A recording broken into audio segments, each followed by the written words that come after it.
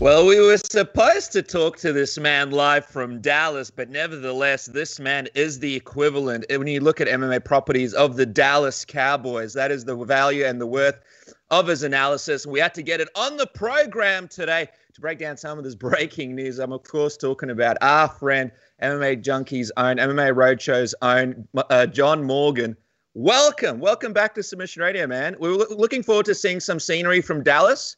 But the office setup is just too sweet, in the words of Scott Hall. So we're happy to have you on the program. No, always a pleasure. Yeah. I was supposed to go home and see the family this week. It's my last week of furlough, man. Our company's reaction to COVID-19 is finally coming to an end. So it seems like we're going to end this era of furlough. So I was supposed to go back and see the family this week, but made some last minute changes. But here I am. I'm at home in Las Vegas, enjoying it. Yeah, you're like Leo and Wolf of Wall Street. You're not fucking leaving. But it's good to hear that this bloody furlough is at an end, John. We missed our John Morgan goodness, but we're very grateful that we've got you here.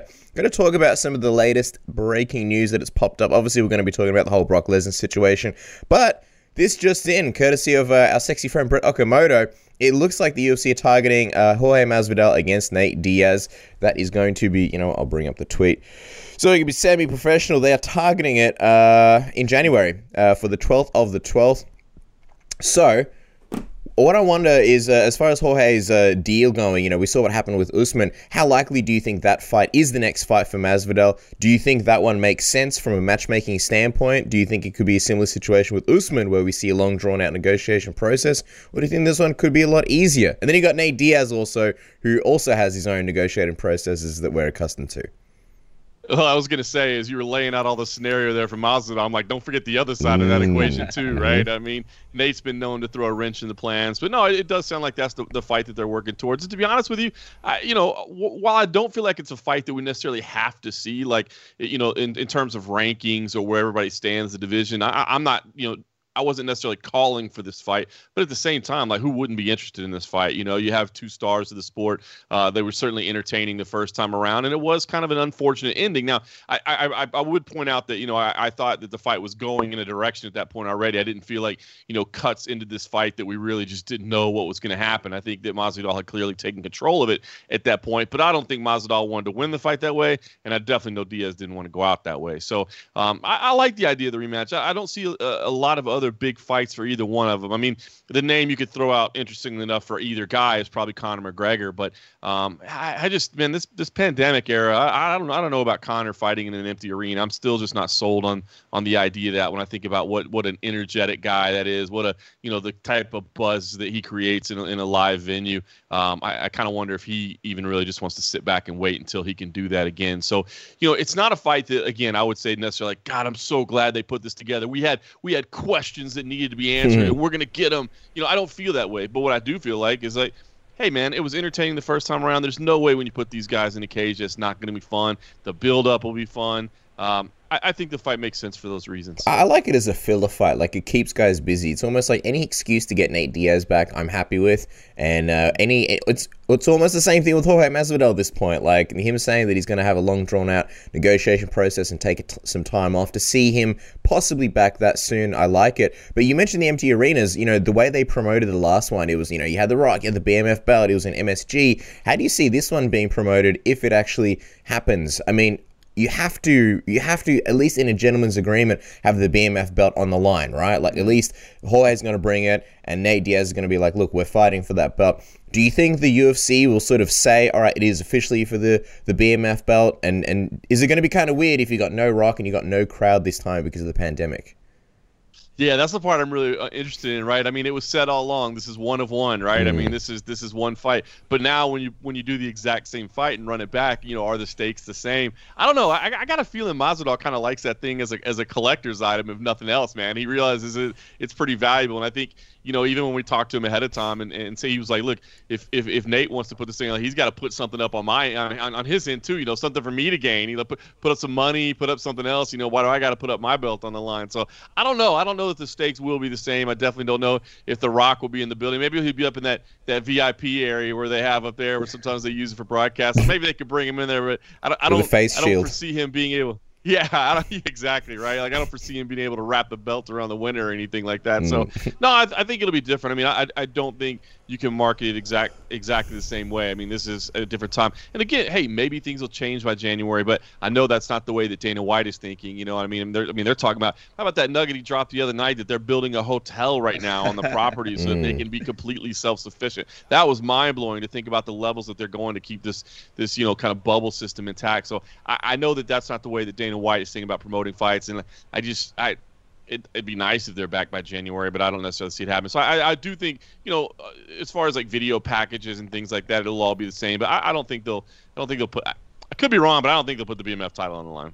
It should be interesting to see if The Rock even has any interest in being a part of the rematch. I imagine we might get a Honky Tonk Man or something like that as a replacement, coming down, holding the title, coming down with the guitar, strumming some tunes. Just quickly on that matchup, though, John, you mentioned it. In the first one, it was quite clear that Masvidal had all the momentum and was sort of doing really well and almost dominating that performance. Do you imagine it's more of the same, or do you think Nate Diaz learns from that initial fight and brings in a bit of a different game plan, knowing what to expect from Masvidal this time? Yeah, I think he's going to have to make some adjustments, right? I mean, that's kind of the way I thought that fight might play out. But at the time, Masvidal was riding this incredible wave of momentum, right? I mean, he was firing on all cylinders, and that kind of changed a little bit over the summer. Losing the title fight again on some very extreme, extenuating circumstances, but still, I don't feel like he has quite that wave of. He kind of had some invincibility around him at the time, right? It was like he was this, Conor McGregor that was just calling a shot and then doing it, So we'll see. I think overall, I kind of like Masvidal in the rematch regardless, but I think the adjustments are exactly right. I don't think Nate can come out and fight the same fight. It did not work the first time around, and it's difficult. Masvidal knows how to stand in a brawl. He's not going to be backing down, so we'll see how it plays out. Well, another welterweight news right here. We've got Kamaru Usman versus Gilbert Burns. Title fight targeted for UFC 256 on December 12th in the US, and that was first reported by TMZ and, of course, spread out by our gorgeous friend Brett Okamoto. That's going to be on the same card as Amanda Nunes versus Megan Anderson's title fight there as well. A bit of significance for the Australian fans, hoping that Megan can sort of pull the upset and win the title there. But speaking of this matchup between Kamaru Usman and Gilbert Burns, what do you make of Burns at finally getting another crack at the title? And did the UFC go the right way here, or was Leon Edwards potentially the guy to go for the title shot, in your opinion? I feel so bad for Leon Edwards, man. This whole, watching this pandemic era of MMA has been interesting, right? Because there have been some people that have really been able to capitalize on it. You look at a guy like a Khamzat Chimaev, what he did in Fight Island, a Tanner Boser. I mean, there's people that have made quick turnarounds and really capitalized. Gilbert Burns, perfect example of making, advances that maybe he wouldn't have been able to make otherwise by filling in when other people haven't. Leon Edwards, I think, it deserves a top-level opportunity. I mean, him and Masvidal, to me, would be an interesting fight that really does mean something. But, it's clear that Masvidal doesn't really want that fight right now. I think he's made it kind of clear that he feels like, there's nothing there for him. So, I feel bad for Edwards. Overall, though, I mean, look, it's hard to deny what Burns has done. He's a fun fighter, man, and I'm telling you, at welterweight, he's a completely different animal. And man, as great of a champion as Usman is, and as dominant as he can be, I do think this is a dangerous stylistic matchup, and I find it very, very interesting because Gilbert Burns, heavy hands, man. He can hit hard, so you're not going to feel comfortable in the stand-up department, which you think is not necessarily Usman's best spot. Not saying that Gilbert's some K1 superstar, but he does pack some power. But then on the ground as well. I mean, obviously Burns incredibly dangerous. So if you're an Usman that's I like to get on top of guys and deliver damage from there. I don't know if that's a place you necessarily really want to be. So I feel like, Burns is going to put him in some really uncomfortable spots and some uncomfortable positions. So, overall, I think it is the right fight. You got to go with kind of, striking while the iron's hot, and that's where Burns is right now. But you feel for Leon, man. They hopefully they'll give him something big. Promise it's a number one contender type matchup because, man, he has gotten just kind of looked over and shoved to the back of the pack. Well, I was going to say, planning-wise, do you believe this is a bit of a plan by the UFC? If, potentially Gilbert Burns gets through Kamaru Usman, like you mentioned, there is a chance. You've got a fresh slew of matchups. If Masvidal beats Nate Diaz, there you go. You got Masvidal, Gilbert Burns. If Covington beats Tyron Woodley, now you've got a Covington, Gilbert Burns sort of new, fresh angle there as well. And, of course, the Kamaru one has some heat as well still. Do you reckon that's sort of a strategic move by the UFC in a lot of ways? I mean, I think they're probably always thinking about items like that, options that are going to be available moving forward. I think that dictates a lot of what they do. But you're right, it does freshen things up a little bit. I mean, it's kind of like at light heavyweight right now. Like it's kind of sad to see John Jones lead the division because he's been so dominant. But at the same time, when a champion that's been dominating for a while moves out, it freshens everything up a little bit. It gives new possibilities and new options. So, certainly I think there would be some more intriguing fights immediately available to them that maybe aren't available, right now without doing rematches. And again, not the rematches are a bad thing, but I don't know that any of them right now dictate like, we got to see that one with Usman again. And I guess the other big question is, what do you do with Leon Edwards? I mean, he must be, at this point, the options are just so limited for him of what makes sense and what's realistic. He must be eyeing possibly the winner of, maybe Covington and Woodley. If you look anywhere lower than the rankings, I just don't think it's really worth his time. And the longer he waits, if his plan is, look, I'm just going to wait for the next title shot, it just seems like the UFC is definitely not going to give it to him. I know, right? That's the problem, because I tend to agree with you. Like, I look at the rankings and I think, well, what can he do? I mean, where can he go from here? So it's a difficult position for him to be in. In some ways, I feel like he should wait at least this month. I mean, let's at least see what happens with Covington and Woodley. I mean, that's a couple weeks away, right? And then that at least gives you an option. But like you said, it's a dangerous thing waiting too long. I mean, we've seen that happen to multiple people over their careers where they're like, hey, I'm just going to hold out. I know where my spot is. I know what I deserve. And next thing you know, the divisions pass you by because the sport carries on, man. The UFC is not going to slow down for you. So, hopefully he can get booked in a fight really, really soon. Man, I don't know. I thought we'd see him on Fight Island and this next return. I mean, it looks like we're going to have a 5 or 6 week stretch over there. I'd love to see him get a fight, man, because he's got to stay relevant in the division. He's got to get something done and start making some noise again, because I think he was making some noise, and even though the confrontation with Masvidal didn't exactly go his way, at least it was getting people talking and it was getting people interested. And now, man, that's ancient history at this point. You know what I mean? Like, yeah, it's still there, but I just don't feel like he's a name that outside of the hardcores that anybody's calling for, man. And this sport is so much like, what have you done for me lately, and kind of being in the public eye to get those opportunities. So man, he has got to get, in my opinion, he's got to get something booked quickly. You can't let an opportunity pass you by in the sport of MMA. And I just see a scenario in my head where there's a press conference with Dana White after an event and someone asks him, what happened to Leon Edwards? And he's like, what do you mean Leon Edwards? We offered Leon Edwards a title shot. He passed it up. Yeah, but we offered him a shot. You don't pass up a title shot, blah, blah. You know what I mean? That is exactly the scenario we've seen happen over and over for a number of fighters. You know the script, man. You know the script at this point. And then the media member never shows his face again. And then we message him and say, hey, man, get off the cliff. It's fine. It's fine. These things happen. Speak to John Morgan next time. He'll clue you in. But let's talk about the other breaking news this week, and that is the fact that a man by the name of Brock Lesnar has apparently become a free agent. John, we've seen Brock use this tactic before to increase his WWE deal. And now there's AEW as well, which is owned by a billionaire who has a lot of capital to spend on a guy like Brock Lesnar. Do you believe that we're actually seeing a guy that's interested in coming back to MMA, or is this just another negotiating tactic? I hate to spoil everybody's fun, but my gut tells me it's a negotiating tactic. Not to say that there's not some realistic, opportunities available that he could look at. I mean, I see obviously, people throwing out the idea of, fighting Fedor and Bellator. How cool would that be? I don't even know if that's available to him. I'm not sure that he's free and clear of the UFC. So I'm not sure if that's worth discussing. But that's the thing with the UFC. I mean, okay, John Jones threw that out there, and I'm sure John Jones would love that. I mean, I don't mean to be disrespectful, but that's probably the easiest debut you could make in the UFC heavyweight division, I would think. I mean, there's killers. Like, if you don't get your title shot right away, what's second fiddle debuting against Ngannou? Like, I think John Jones, in terms of testing himself and his body and how he feels, probably feels he could dominate Brock Lesnar. But that's the thing, is the only fight I really see for Brock is the Daniel Cormier fight. And if it's realistic, I do think Cormier, I know he just retired and said he's done, but again, not picking on Brock, but I could see DC going, well, I don't want to come back for John, but I'll come back for that one. You know what I mean? Like, I could see him, you saw the smile on his face whenever Brock was in the cage and shoving him. This guy's like on cloud nine, like he's living a dream, So I think even though DC, I believe he's retired, and I believe he'll stay out of it, I do think he would come back for that one fight. But outside of that, I mean, outside of those two fights, like, what other fight do you think Brock Lesnar at 43 years old and haven't been competing MMA really wants? I mean, do you think he wants to fight Stipe? Does he want to fight Ngannou? Does he even want to fight Blades? I mean, I don't know.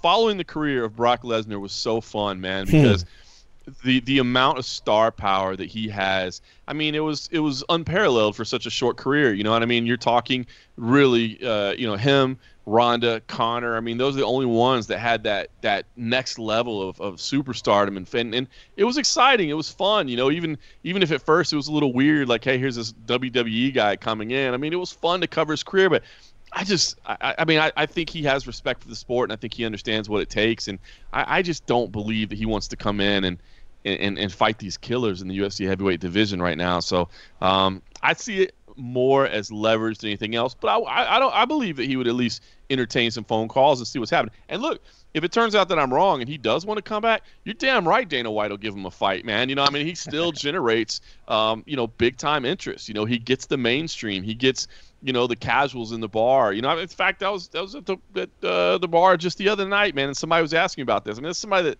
knows what I do for a living, but never talks to me about MMA because they don't know anything about MMA. So it's just, hey, what's going on? That sort of thing. But then they're like, hey, man, this Brock Lesnar thing, is he going to fight again? I was like, yeah, this is what gets you into it. So, if he's real, I mean, I think the UFC will certainly entertain it, but my gut tells me that this is a negotiating tactic.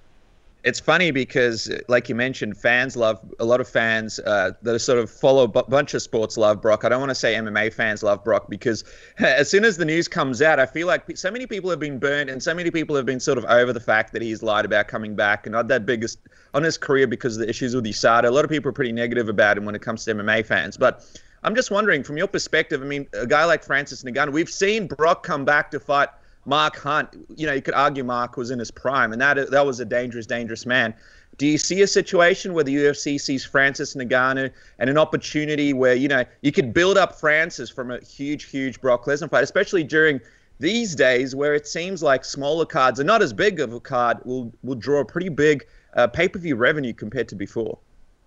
It would be interesting, right? Because I think it really would move Francis' star power up. I mean, you would get him in front of eyeballs that wouldn't normally watch him fight. And obviously, as we all know, it doesn't take more than a casual look at Francis Ngannou to go like, oh, my God, that looks like a very dangerous dude. You know what I mean? So if he were to come in there and get some kind of, massive knockout of Brock Lesnar, I mean, how good would that be for his popularity? It'd be great. But, I mean, certainly if they brought that to Brock, I mean, you don't think he would read the writing on the wall on that one and be like, nah, dog, that's not, I'm the A side here. I'm not coming in here to just, be somebody's stepping stone. Like, thanks anyway. I appreciate it. So that's why I don't see it happen. And honestly, it would be pretty interesting, like, if you came to France and said, look, you got two choices. You can fight for the title against Stipe, or we'll pay you double and you can fight against Brock Lesnar. Like, you got to pay me a lot more because I'm not getting the opportunity to fight for the title right now. But I'm sure Francis feels like that's a very winnable fight for him.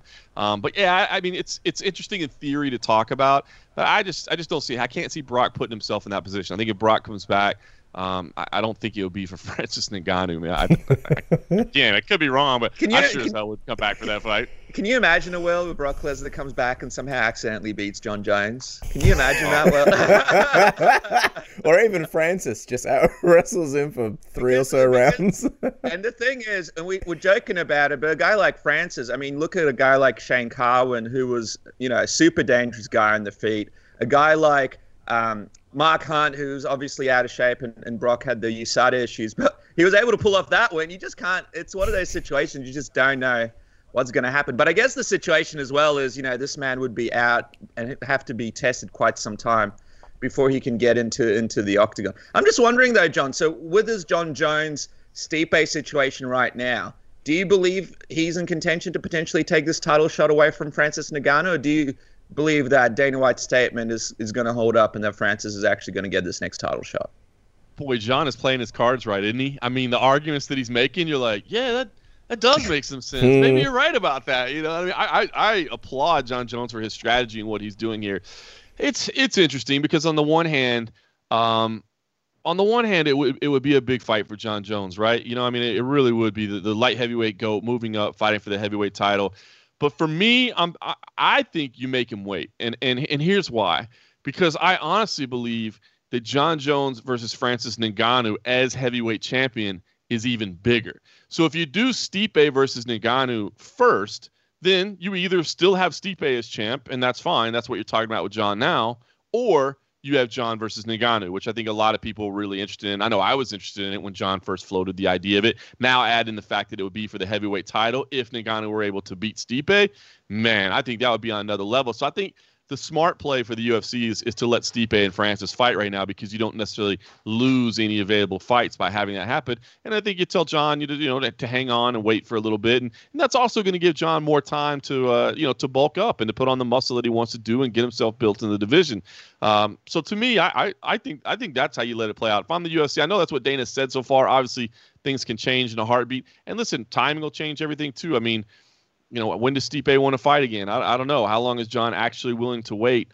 We'll see. I mean, I would think if Stipe is willing to go, end of year or very early next year, that you just tell John Jones to hang out and let him know that his shot is after that. Because then, like I said, you've got two options available for John Jones, either one of them, which, could be big. But I think that him and Ngannou might even be a bigger fight. Big fights on the horizon. Just lastly, as we let you go, John, and this is about the Brock Lesnar thing, and arguably for me, one of the biggest questions is, we saw Brock Lesnar and the UFC's failed negotiations last time around. Essentially, the UFC didn't seem like they wanted to pay Brock Lesnar what he thought he was worth, in light of, the ESPN deal and pay-per-view revenue being sort of different. And Brock Lesnar seemed to think, I don't really like that. I'm not interested. So let's say, hypothetically, Brock is actually serious about maybe coming to the UFC and having another fight. What is different what is different now compared to last time as far as the landscape? Do you think the UFC would even be able to meet Brock Lesnar's price, whatever it may be? Yeah, I mean, that factors into it too. Like, what's different? We have no live gates now, so that's not a good thing. That's a bad thing when you're talking about value, right? So, I mean, you're right about that. Like, I don't see anything that's changed to the point now where I'm like, oh, well, so much more valuable now. You know what I mean? And this is why it works. So that's why I it's fun to talk about. I mean, like, look at this ridiculous fight poster that went out the other day, right? The fake fights at Tyson Ranch. I mean, those are like, Vanderlei and Vitor, man. You know what I mean? It's like, what does that fight have to do? But it was fun to talk about. You know what I mean? It's like, these are names that people recognize. And so, again, Brock coming back, it's fun to talk about, but I don't know, man. I just don't see it happening. As you said, I just don't think the math works out for everybody involved. And I don't see what exactly what he'd want to do. Look, maybe Brock would be willing to fight John Jones because he sees him as a smaller guy, but John's given time to bulk up a little bit, and he's got the range on him, and he's certainly got a much more rounded skill set. I don't know. I could be wrong, but I just don't feel like this is real. I don't feel like Brock is eyeing anything. I don't think he wants those fights, man. I think he wants to just negotiate well, and get himself paid again, and make sure he's got the biggest contract possible when he's ready to wrestle again. What I love about that Tyson Ranch poster is, if you imagine it like in Happy Gilmore, you would see Vanderlei Silva versus Vitor Belfort fighting in the background, and the guys are just randomly in your mind if you imagine what it would look like. Guys, you can follow the man on Twitter at MMA Junkie John. Of course, check out the MMA Roadshow. John, we love your coverage. Can't wait to see you back in action. And thank you so much for joining us on Submission Radio. Enjoy the rest of your furlough, man. Yeah, do something special over there. Try to enjoy it, man. It's at least we're putting this in the rearview mirror, and at least me personally, we're moving forward from COVID, so I'm excited about that. Thanks for having me, guys. Thanks so much, John. Appreciate it, man. Catch up.